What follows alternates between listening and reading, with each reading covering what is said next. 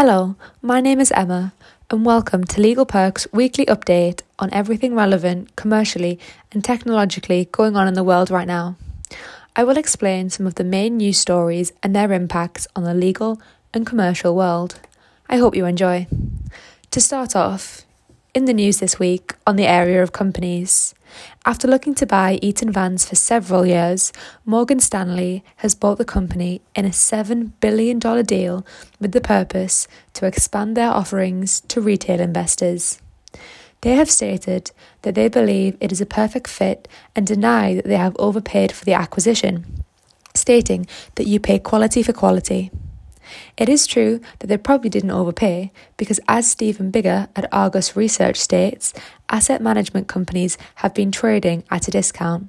It is believed by the bank that combining with Eaton Vance will more than triple their combined assets undermanaged within investment management, which will in turn boost the segment's annual revenue by about a third.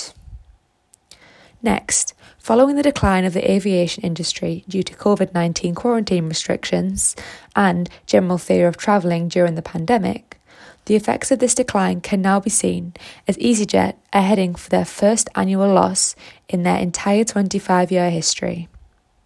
EasyJet shares are almost down 3% after the company had to cut their prices down to 25% of their normal level. They have pleaded with the government to help them stay afloat during this difficult time for the industry. They have suggested that they feel the government are not doing enough to support the industry in light of these losses. The governmental response was that once the pandemic is over, the company will not struggle to get back on its feet due to their flexibility with increasing capacity.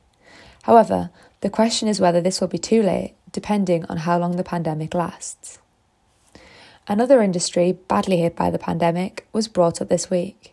The question was asked why Hollywood had essentially pulled the plug, as it was, in cinemas. The entertainment industry and big studios have large expensive projects which they need to make a turnover on. However, they are saddled with the unfortunate decision of whether to release these projects to empty cinemas or withhold them. However, in the same way as the aviation industry, this will surely cause a huge financial setback. However, the studios have decided instead to put them online for a high cost for the consumers as an alternative. However, the issue here is that the product the consumers are receiving is less for value for money as they don't get the experience that they pay for in cinemas. Moving on to the technology sector this week. This week, it was in the news that Samsung's earnings are soaring as their smartphone sales rebound. This has come about because their rival, Huawei, is struggling with the sanctions placed on them by the US. This sanction came about due to Washington stating that Huawei poses a national security threat and thus cutting them off from suppliers. Samsung's profits have increased nearly 60%, meaning that the company could replace Huawei as the top smartphone seller. Samsung are estimated to make a profit of $10.6 billion, which is an increase from their last profit. In relation to the upcoming US elections, Facebook are going to remove all QAnon pages ahead of the election due to the fear of pro-Trump conspiracy theories and worries about damaging forums.